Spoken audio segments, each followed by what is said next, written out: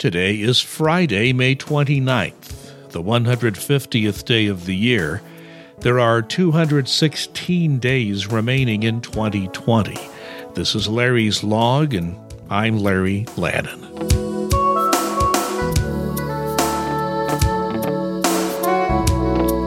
Have any of you had a very bad dream that repeats itself time and time again?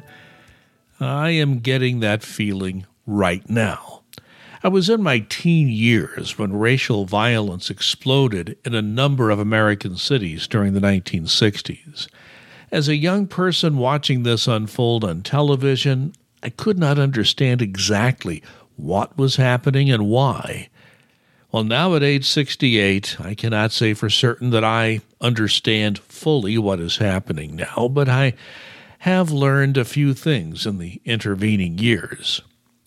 When there are outbursts of racial anger, it is normally triggered by a specific event, such in this case as the death of George Floyd in Minneapolis. That event was the trigger, but the explosion of racial anger is something that builds for a long time, many, many years.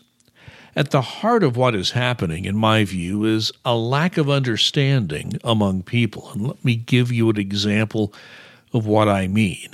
During the 1980s and 90s, there were two white lawmakers on Capitol Hill that made civil rights a major issue for them personally. One, a Republican House member named Jack Kemp. The other, a member of the Senate, Bill Bradley, a Democrat. What did they have in common? They had been professional athletes. Jack Kemp was a pro football quarterback. Bill Bradley, a star in the NBA. Well, what they had in common was this: many African-American teammates.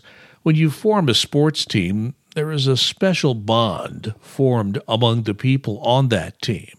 Both Kemp and Bradley heard the first-hand accounts of what their friends dealt with in their lives every day. Now, pro athletes generally make a good living. Many lived and still do in upscale neighborhoods, drove nice vehicles. That didn't stop them from being pulled over constantly by police, what many of them call driving while black. Kemp and Bradley were sometimes with their teammates when this treatment happened to them. They had a taste of what it is like to live with discriminatory treatment every day. It is something that simmers and builds within a person.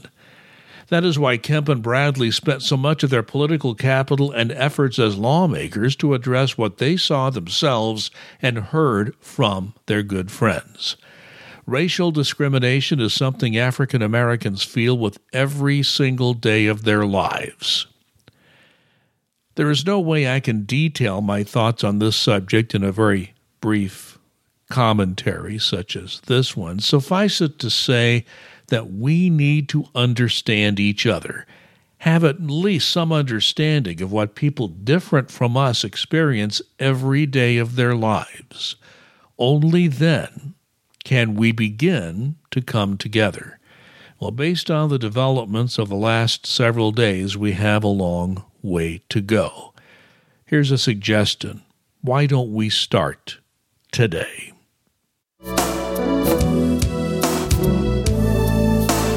Today's quote comes from the Reverend Martin Luther King.